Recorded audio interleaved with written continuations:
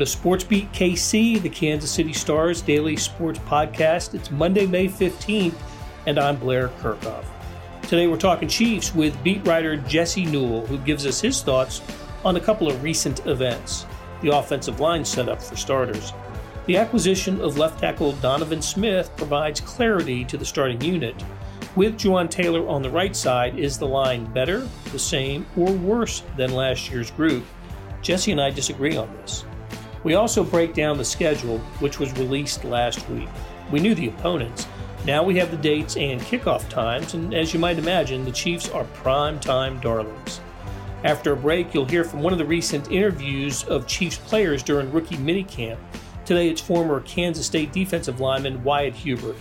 He was drafted by the Bengals a couple years ago, but retired from football after last year because of injuries, and he went into medical sales. Now he's trying to work his way back into the NFL. Okay, let's get started with Jesse Newell. All right, Jesse, it's been a while since we have talked. A few things have happened in the Chiefs world since our last conversation. But first, there was some football over the weekend. Did you hunker down and watch the XFL championship on Sunday? Somehow had other plans, Blair. But are you going to give me an update? Well, yes. As a matter of fact, the Arlington Renegades, after a 4-6 regular season, coached by Bob Stoops, won the championship. So wow. There's your XFL update. Always good to see Bob Stoops in the news. We both covered Oklahoma games involving Stoops over the years. I guess the other little piece of news that happened in the last few days that doesn't involve, well, indirectly involves the Chiefs, was the signing. Buffalo Bills signed Shane Ray. Shane Ray, former Bishop Miege standout, University of Missouri, first-round pick of the Denver Broncos, hasn't been in the NFL since 2019 because of injuries and other factors, has signed with the Buffalo Bills. I thought that was kind of interesting.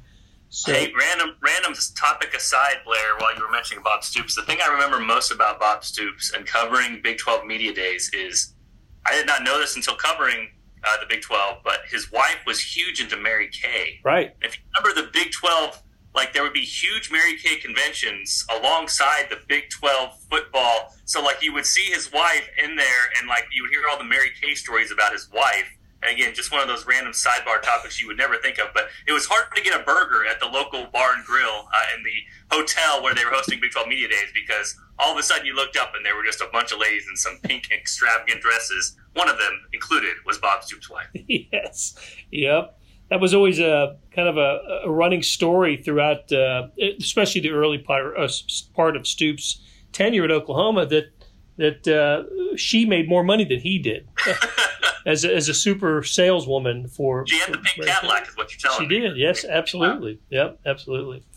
Okay, so we have not talked since the acquisition of Donovan Smith. And not only have the Chiefs acquired Smith, who'd been the Tampa Bay Bucs left tackle for the last few years, but it was Adam Teicher from ESPN who got it out of Andy Reid that Smith was going to be the Chiefs left tackle, or at least that's the plan going into training camp.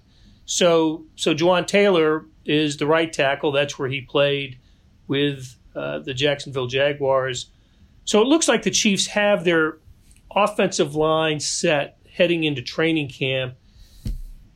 My question is this offensive line better or about the same or worse than the O-line that did not allow a sack in Super Bowl 57 against the Eagles with two different left tackles, Orlando Brown Jr.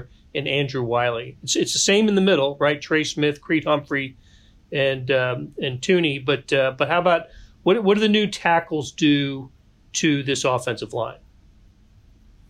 Yeah, I guess to answer your question, I would say better, just because when you add the top right tackle or one of the top right tackles in the market with Jawaan Taylor and what they like from him athletically, I think that is an upside play that they didn't have a year ago. And you mentioned that interior three guys are already settled. This Donovan Smith thing we can talk over at left tackle.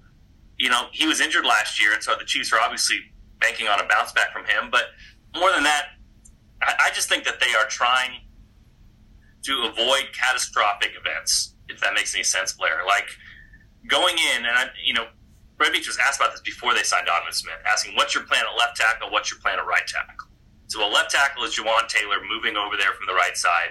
Right tackle is a mixture of Wanya Morris, who they just drafted 3rd round, and Lucas Niang, and then potentially Darian Kennard, who they drafted last year, and Prince Tega Winogo, who was their swing tackle. I mean, it doesn't take a great leap of the mind to figure out a lot of ways where that could go wrong. You know what I mean? Like Jawaan Taylor just can't play left tackle. What do you do at left tackle? You have no options, or you have very limited options. Okay, what if he can, but you have an injury to him?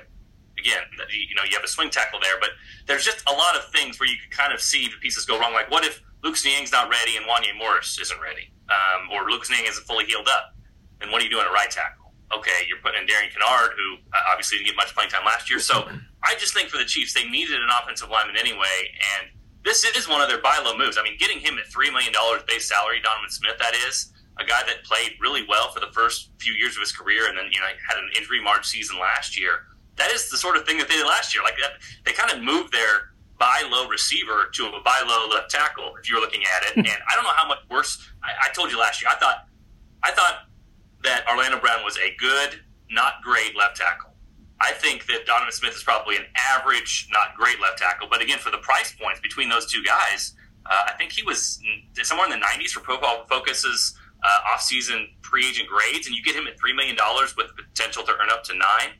That's a pretty good bargain at what you got. So I think the Chiefs, the one part that this doesn't make sense is to draft Wanya Morris and to only think he's a right tackle, because now you potentially think that Jawaan Taylor's going to be your right tackle for multiple years now. So we'll see what happens here as it moves forward. OTAs, mandatory mini camp, and then obviously training camp. But if they move potentially Wanya Morris potentially permanently to the left side and say, hey, we want you to be the backup there, we're going to teach you, train you there, that's where he played earlier in his career, then this makes a lot more sense to me. You have Wanya as the backup of left tackle, as a developmental left tackle. You have Donovan Smith there as sort of the stopgap there this year. Jawaan Taylor at right tackle, Lucas Niang as depth. That makes a lot more sense. But where it doesn't make sense is potentially if all these things play out and then they drafted Wanya Morris and he's only a right tackle, all of a sudden you got a lot of bodies at right tackle to back up a really good player who you have put a lot of resources into.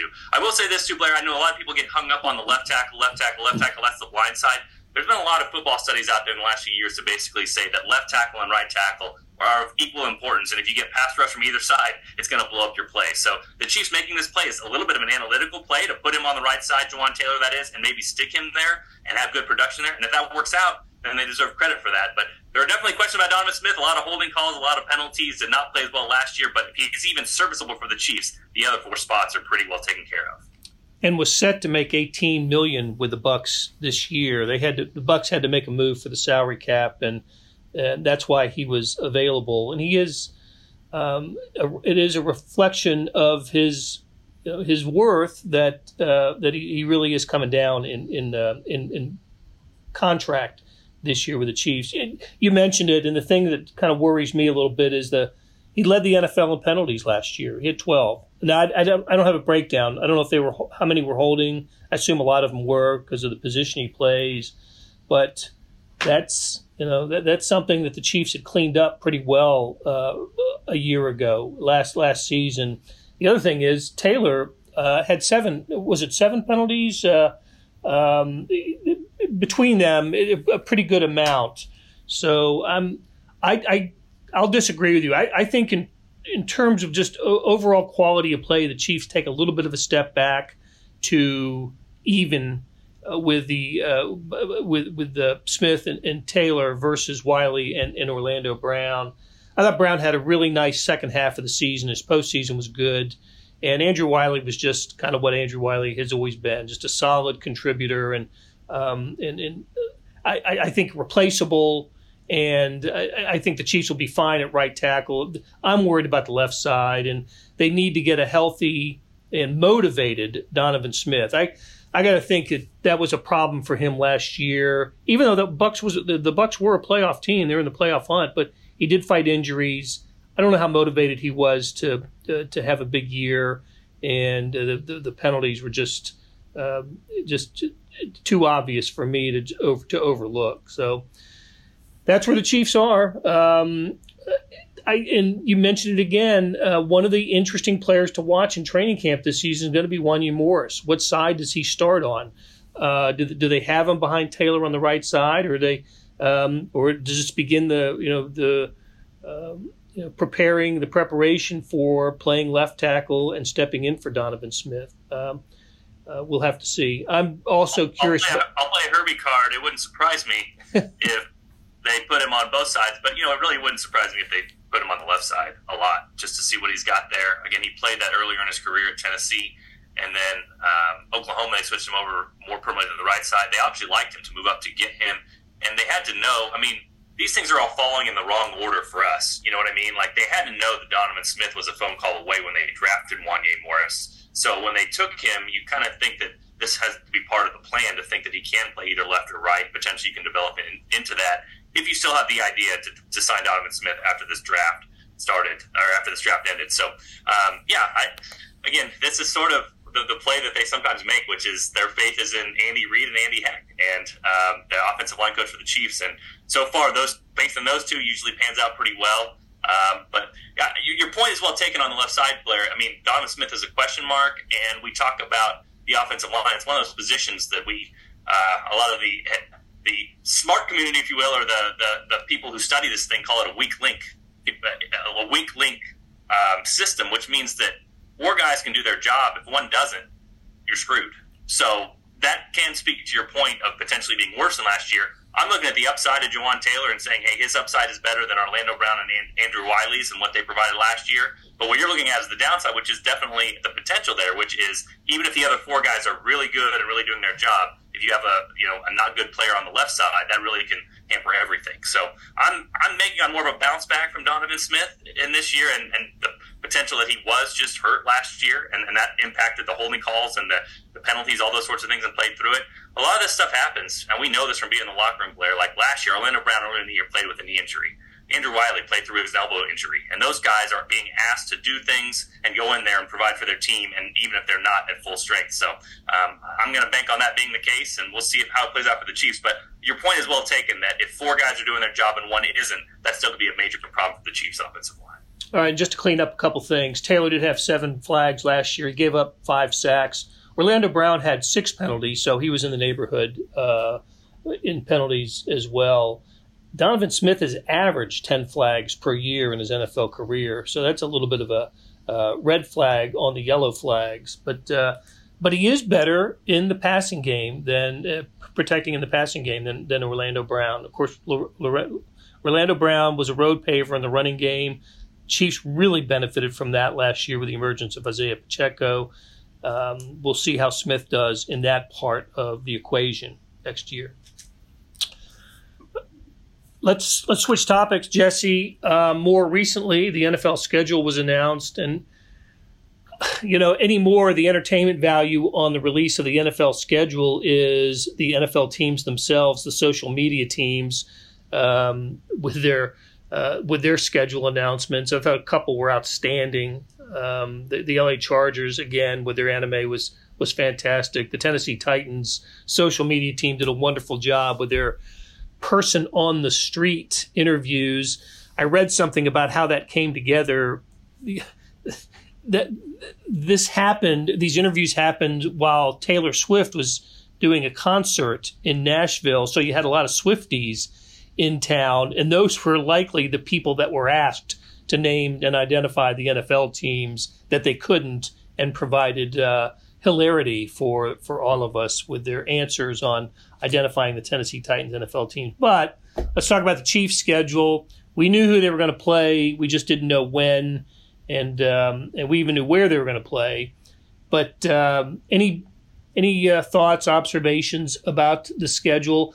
Before you answer, I will say that last year the idea going in was if the Chiefs could survive the first 6, I believe it was 6 games with a break-even or winning record, they were set up well for the rest of the schedule.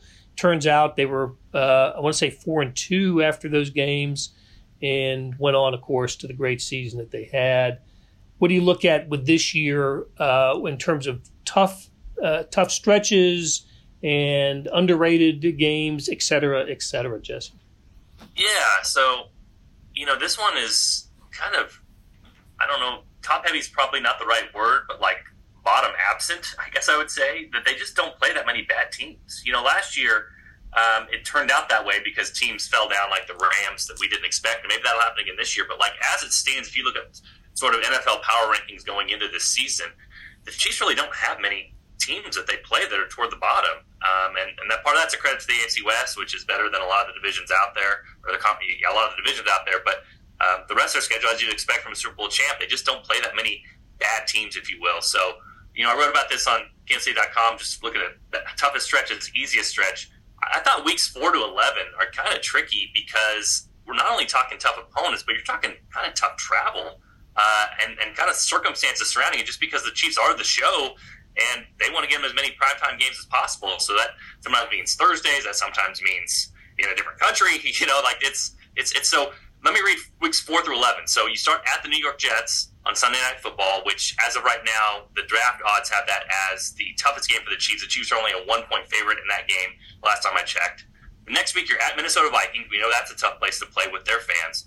Then after that, Thursday home game against the Broncos. So you've got a short week after you're playing at Minnesota.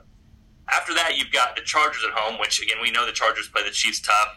The Chiefs needed a pick six last year to really pull away in that game, a 99-yard pick six from Jalen Watson. Really, a huge play, one of the biggest plays of their season. And then after that, at Denver Broncos. Okay, you just played Denver, now you got to go at Denver. And then you got to go play in Germany after that, the Dolphins, which is not going to be easy. You get your bye week then to kind of recuperate, but then you get the Eagles at home after that, and that Super Bowl rematch. So that to me is the toughest stretch because, again, it's combining tough opponents, tough venues, and you're going to different places and with short weeks. So that's going to be a lot of travel, a lot of different things going on for the Chiefs. To me, the easiest stretch is right after that, but it basically is, we call it easy, but 2 of the 5 games I call it an easy stretch are at Green Bay, which, again, tough atmosphere, going to be Sunday Night Football, and at New England, which is Monday Night Football. Bill Belichick, those fans will be ready to go too, but you go at Vegas, at Green Bay, home against Buffalo, at New England, home against the Raiders. Most of that, quote, easy stretch is just you're playing the Raiders twice. And right now people are not expecting the Raiders to take a major step forward. So I think that's kind of what I parsed when I read through the schedule is just the easy and tough stretches are a little bit harder to decipher just because even that easy stretch I went through is mostly just because they play the Raiders 2 of 5 games. It still includes at Green Bay, at New England, playing at home against the Bills, who might be the second best team in football. So, this is another intriguing slate for the Chiefs. And as our Sam McDowell, our columnist, wrote, might be a little bit tougher than people will tell you out there because the records of these teams that are going to be anticipated is better than even what they were a year ago. So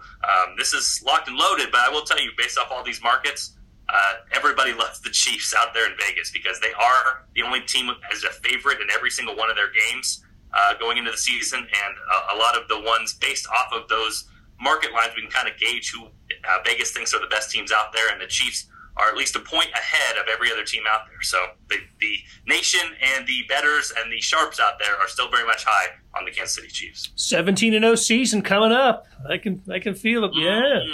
Not how math works, Blair, but very close. That's right. Got a 55% chance of winning, and a 60% chance of winning, and a 70% chance of winning. You're probably going to win 2 out of 3. So we always kind of have to clarify that so that Vegas is not saying the Chiefs are going to go 17-0, but 12-5, 11-6. That's probably somewhere in the realm of where they are supposed to be, and if they get that again, they're going to be right up there at the top of the AFC. Well, as we continue to do the math on this, the Chiefs, I believe, went into 2022 with the NFL's most difficult schedule based on the previous year's records of NFL teams. Well, at the end of the year, the Chiefs went 14-3, so the Chiefs' opponents had 14 losses, and that made the Chiefs' schedule not the most difficult because the Chiefs beat everybody on that. I imagine that's how it works. When you have a good record, your schedule is turns out to be not as difficult as it was when the season began. And I suspect that'll be the Chiefs have one of the most difficult schedules because they play the top team in the other division because of the schedule formula, right? The NFL schedule formula. They have more first place teams on their schedule than others. But if they end up with another, excellent record by the end of the season, it won't be deemed the most difficult, or it'll be less difficult than when they played them. But that's how math works, right? Yeah, I mean, you look at this like it's probably the Bears, right, are the only team, so that's probably where the Chiefs, you always play a team or a division from the NFC, and if the Chiefs would have played like the South this year, that would have been a big bonus because you really can't pick a good team out of the South. But as it is right now, it's probably looking at, what's that, week 3 at home against the Bears, which, listen, we know the Bears travel too. They're going to have plenty of people in the building at Arrowhead for that particular game. But outside of that game, again, on paper, things change over time. Like I said, the Rams were supposed to be good last year. They ended up not good last year. But on paper, that probably is looking like the only one that the Chiefs are going to be a very, very comfortable favorite in. And the rest of them, you start to say, hey, between 55 and 75% the Chiefs are going to win this game, and that should make for great football, make for great primetime games, and that's what the NFL is banking on. Well, a couple of years ago, the Lions and the Jets would have been were bottom feeders and would have been walkovers for the Chiefs. And Chiefs would have been double-digit favorites against either one of those teams. If they were the Lions and Jets of 2020 or 2019, but that's not the case. They're now, as you said, the Jets the most difficult opponent on the schedule based on the the odds makers, and the Lions are the opening game opponent. I mean, that's how attractive the Lions are, or that they don't, that it's not the Bears in the opening game, it's the Lions in the opener, and that is done with the anticipation of telling the Lions story to a national audience. They were 9-8 last year. As I recall, did not make. Am I wrong about that? Did the Lions make the playoffs? I don't think they did. They were in the last game against Green Bay. You remember? Oh, yes. But they're supposed to be a good story this year. We'll see. We'll see. I think of the opener as it's a good opponent for the Chiefs. It reminds me of the opener 4 years ago when they played a Houston Texans team that was supposed to be good, and Chiefs had beaten them in the playoff the previous year, and Chiefs handled them pretty easily on that Thursday night game in front of about 25,000 people because that was the first NFL COVID game. So, okay, Jesse, I think that's all I got for you. You mentioned the primetime games, 6 for the Chiefs right now on the schedule. It could be more, right? They could get flexed into a primetime game as well. That's great for you, isn't it? The primetime. It's great for the media. Look, fans love them. Guys in the press box, people in the press box do not love them. The Chiefs have one noon game that's not on Christmas. So, I mean, if you want to put that one in your calendar, Blair, you can say noon game. You know what I mean? Because everything else, you just know you don't have to show up at noon. I mean, let's see, which game is it? I'm even remembering it right off the bat. At Jackson Jaguars at noon on Sunday, September 17th. So that's it for the year, and that's a pretty good game too. So, that's it. That's it for the year. But, again, the NFL is not about us. And I've heard from lots of people that, the later Chiefs time is actually kind of nice. You get to watch some Red Zone at noon, the witching hour at 2:30 where all the games kind of come down to the wire and don't have to worry about having your attention diverted between that and the Chiefs. So the Chiefs are on prime time. They deserve to be on prime time, and that's what you get when you're at the top of the mountain. No doubt about it. But let's do a little further examination of the 2 noon games this year. One is in the hottest city one of the hottest cities in the NFL in September, not even in December, and the other one's Christmas Day. At noon, not at night, where you're done with the Christmas activities of the day, but at noon. So I think they even got hosed on the noon starts as well. So we're mostly Christmas Evers in this household, so we'll make do. It'll be all right. And then, lucky for us, press boxers, we'll be in the press box on September 17th. All right, enough. Be all sweaty down there. That's my griping. Enough of that. So, all right, Jesse, thanks for the conversation, and we'll talk again soon. All right, sounds good, Blair. Here is an interview with defensive end Wyatt Hubert from last week. Hubert, who played at Kansas State, was out of football last year and is trying to make his way back into the NFL. Wyatt, you played how many years with Felix K-State? Just one? Just 1 year. Yes. When he first came in, he kind of got a late start that year because of the scholarship deal. What do you remember about him when you first got there? To be completely honest, seeing him just as a freshman, he was on the travel roster with us. He obviously as a young freshman, made a lot of mistakes, and I didn't really expect him to be what he would be now.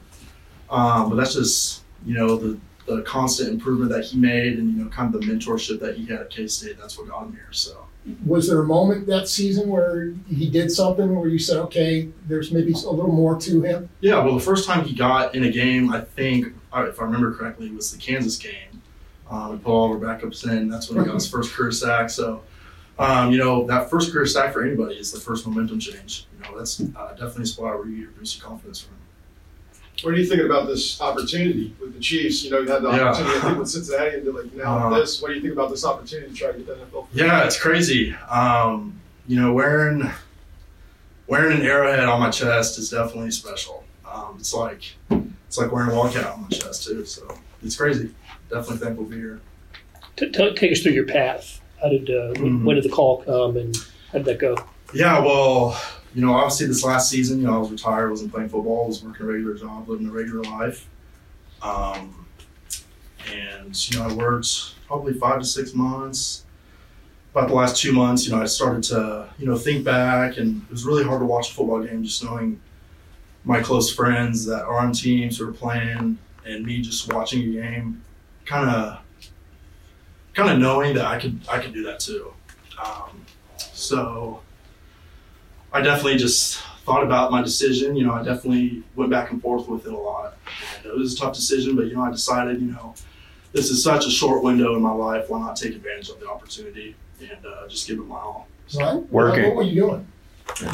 I was actually doing medical sales. So right? I was working with orthopedic surgeons and attorneys of medical equipment. Living in Manhattan, Topeka? Kansas City area. Kansas City. Yes. While you were working, were you still working out, or were you just? I never stopped working out. Okay. I always, even though I wasn't playing football, you know, I always treated myself like an athlete. You know, in the weight room, with my diet, everything I did. You know, I still took all that very seriously every single day. So that definitely helped my transition back into football. How does it work? Did you have to let it be known that you wanted to get back in the NFL, or? Yeah, so you know, I was thinking about it. I talked with my agent a little bit about it. You know, he said, well, we'll see what we can do. He went to the combine, brought up my name during the combine, the whole combine process. And he mentioned my name to a few teams, and we had our fingers crossed hoping that a few teams would give me an opportunity, and 3 teams did, and the Chiefs being one. So, like I said, with being the Chiefs, you know, that meant a little bit more. So I took the opportunity, and you know, I gave it my all these last 3 days, and hopefully the outcome is good. Do you have any other rookie camps lined up in case this doesn't work out? I do. And like I said, you know, hopefully I can land on the Chiefs, but if not, you know, grateful opportunity. Where would you be going if it doesn't work out here? See, I've been told not to share that information. But yeah, like I said, 2 other teams, one AFC team, one NFC team. So. You mentioned how much of an honor it is to put the arrowhead on my chest right now. Give us some Chiefs memories. I mean, you're from close by. Yeah, you know, that was what we did as a kid growing up. You know, we would go to church on Sunday, come home and watch Chiefs football. So it means a lot for sure. Had you ever been to a game here? Oh yeah. Yeah? Oh yeah, in a lot of games. What are those memories like? It's crazy, you know, cold for sure. But, you know, being at Kansas State, you know, the cold is nothing I haven't dealt with before. But like I said, you know, just seeing Arrowhead Stadium, especially when you're driving down the highway, you know, and pulling up the facility, it's crazy. So now that you're back in the full swing of being in the league, have you already told the medical sales that, hey, I'm going to be out for They were very, very understanding. My boss was actually a professional athlete, so, and he was in the same shoes I was. He played basketball, played the NBA for a while, and then decided to retire, and he went back and played. So he couldn't have had a better boss to be in a more understanding opportunity. Who is that? Yeah. His name is Todd. He was one of my bosses at the place that I worked at, so he played college basketball a few years back, but yeah. What prompted you to retire in the first place? Yeah, there's a lot of things that went into it. You know, obviously injuries was the main thing. I've had a lot of surgeries, and you know, a lot of times surgeries, once you're cleared, you know, people are expecting you to be fully healthy, fully cleared, and to be pain-free once you're cleared. That's not necessarily how it works. And with me having the amount of surgeries I've had, there was just such a buildup of things, prior injuries that just were long-lasting and that never went away. So it was tough. It was very tough because, you know, stepping away from football the first time, it was very tough. But, you know, I really don't regret stepping away from football the first time because I think stepping away and then returning and then to seeing where I am now, this coming in now, knowing what I knew from before and experiencing what I experienced, I know what to do, what not to do now. And it's definitely made me a better player for sure. But you anticipated when you did step away that was a final decision? I did. Yeah, I did. And like I said, the last probably 2 or 3 months of this, start from here, I was just going back and forth, wondering, should I do it? Should I not do it? Like I said, I really struggled watching football games this last fall because I have friends and people I train with, people that I played with, on the TV on Sundays. And unfortunately, not to sound bad or anything, but, there's people out there playing that I'm like, wow, that guy's playing right now. So I'm like, if that guy's doing it, I have to do something. I have to step up and go prove something to myself. When you say struggle, do you mean you didn't watch them at all, or was it just difficult as you were watching? It was difficult, especially not the college games, but the NFL games for sure. Just like I said, seeing close personal friends out there playing. A lot of people, very talented players, but some people out there, especially some of the guys on practice squads, that really ate me alive. Seeing guys on teams, on rosters that I knew performed better than in college. So that was probably the main indicator that really drove me to come back and put a shot. Thanks, guys. Thank you. Thanks, Mike. Appreciate it. That'll do it for today. Thanks to our SportsBeat KC production crew of Randy Mason, Monty Davis, Jeff Rosen, and Scott Chasen. Tip of the cap to Jesse Newell for sharing his insights. The best digital sports section in the country can be found at liveedition.kansascity.com. Check it out. See what I'm talking about. Thanks for listening, and we'll be back soon with another SportsBeat KC, where we talk sports in Kansas City every day.